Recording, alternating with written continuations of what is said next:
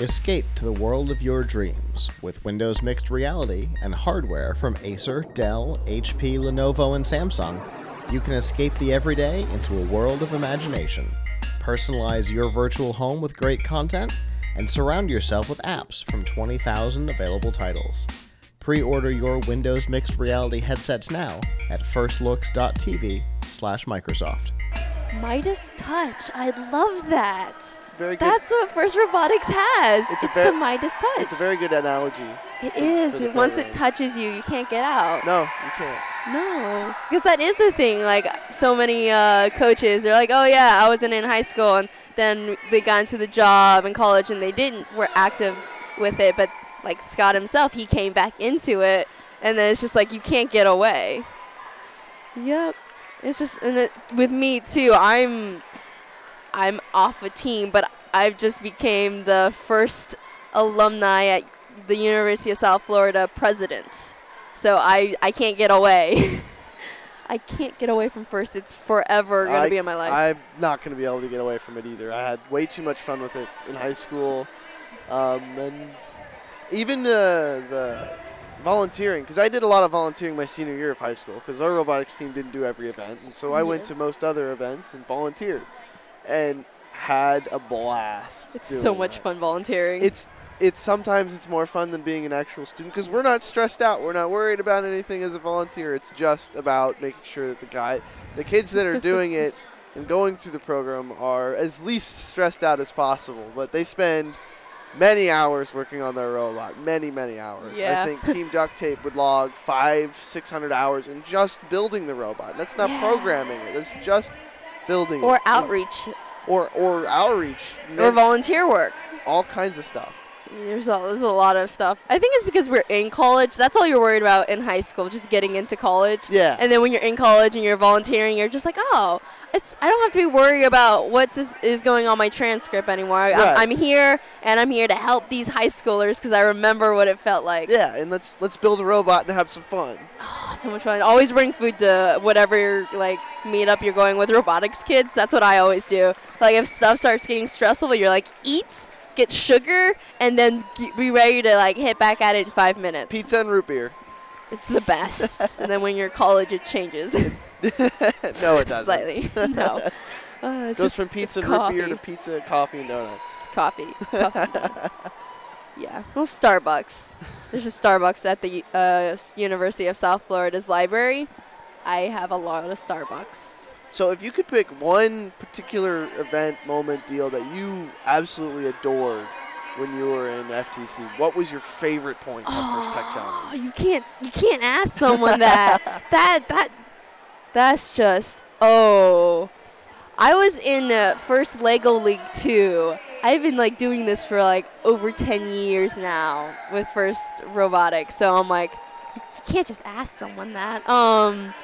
But a memorable moment.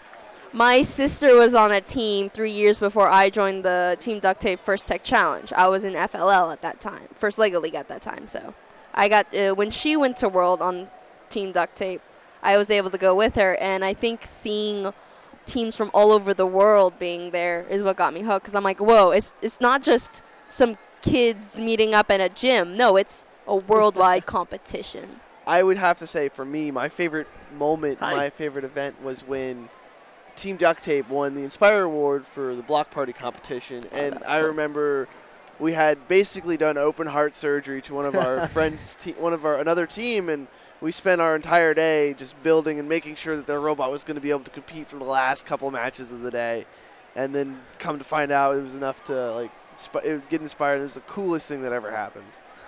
Yeah. It was so close. One of the judges. We're not on the team anymore, so we can talk about this. It was so close.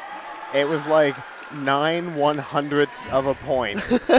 It was so close, and it was the GP points that your team got for sacrificing your own on-field performance to help another team get back on their feet. Yeah.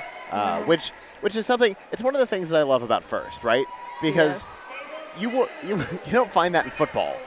You know what I mean? You don't You don't see a team go, oh, that team can't compete. Let's see what we can do to prop them up.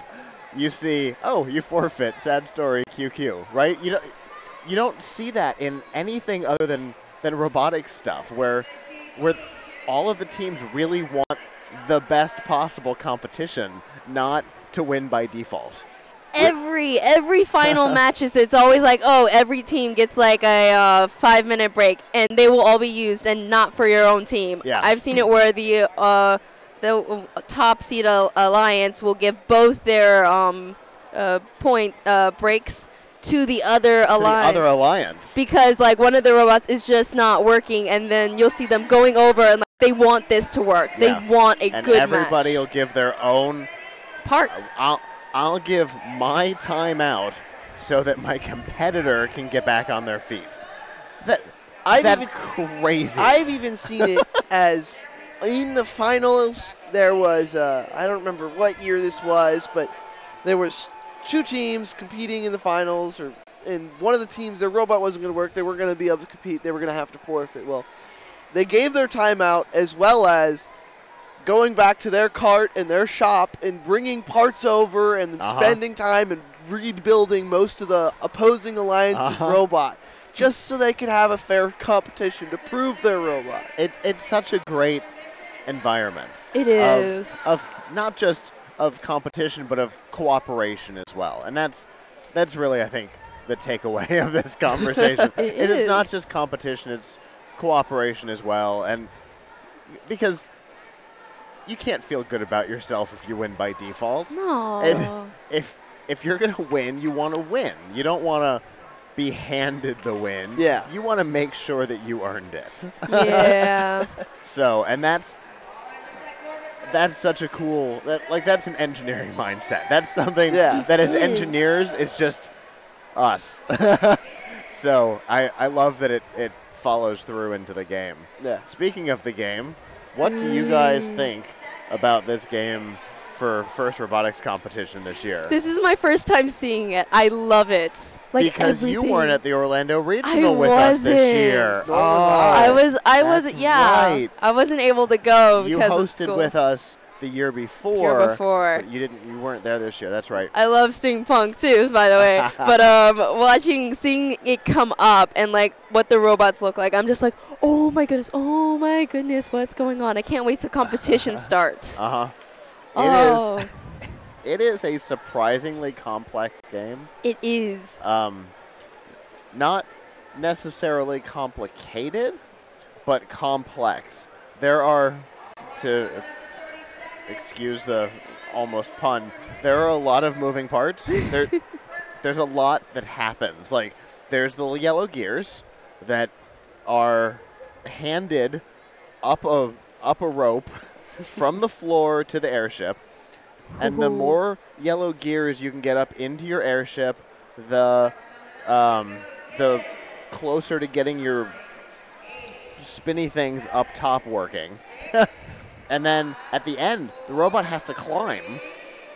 Not has to, but you know what I mean? Has to climb a rope of the team's choosing that attaches to the airship.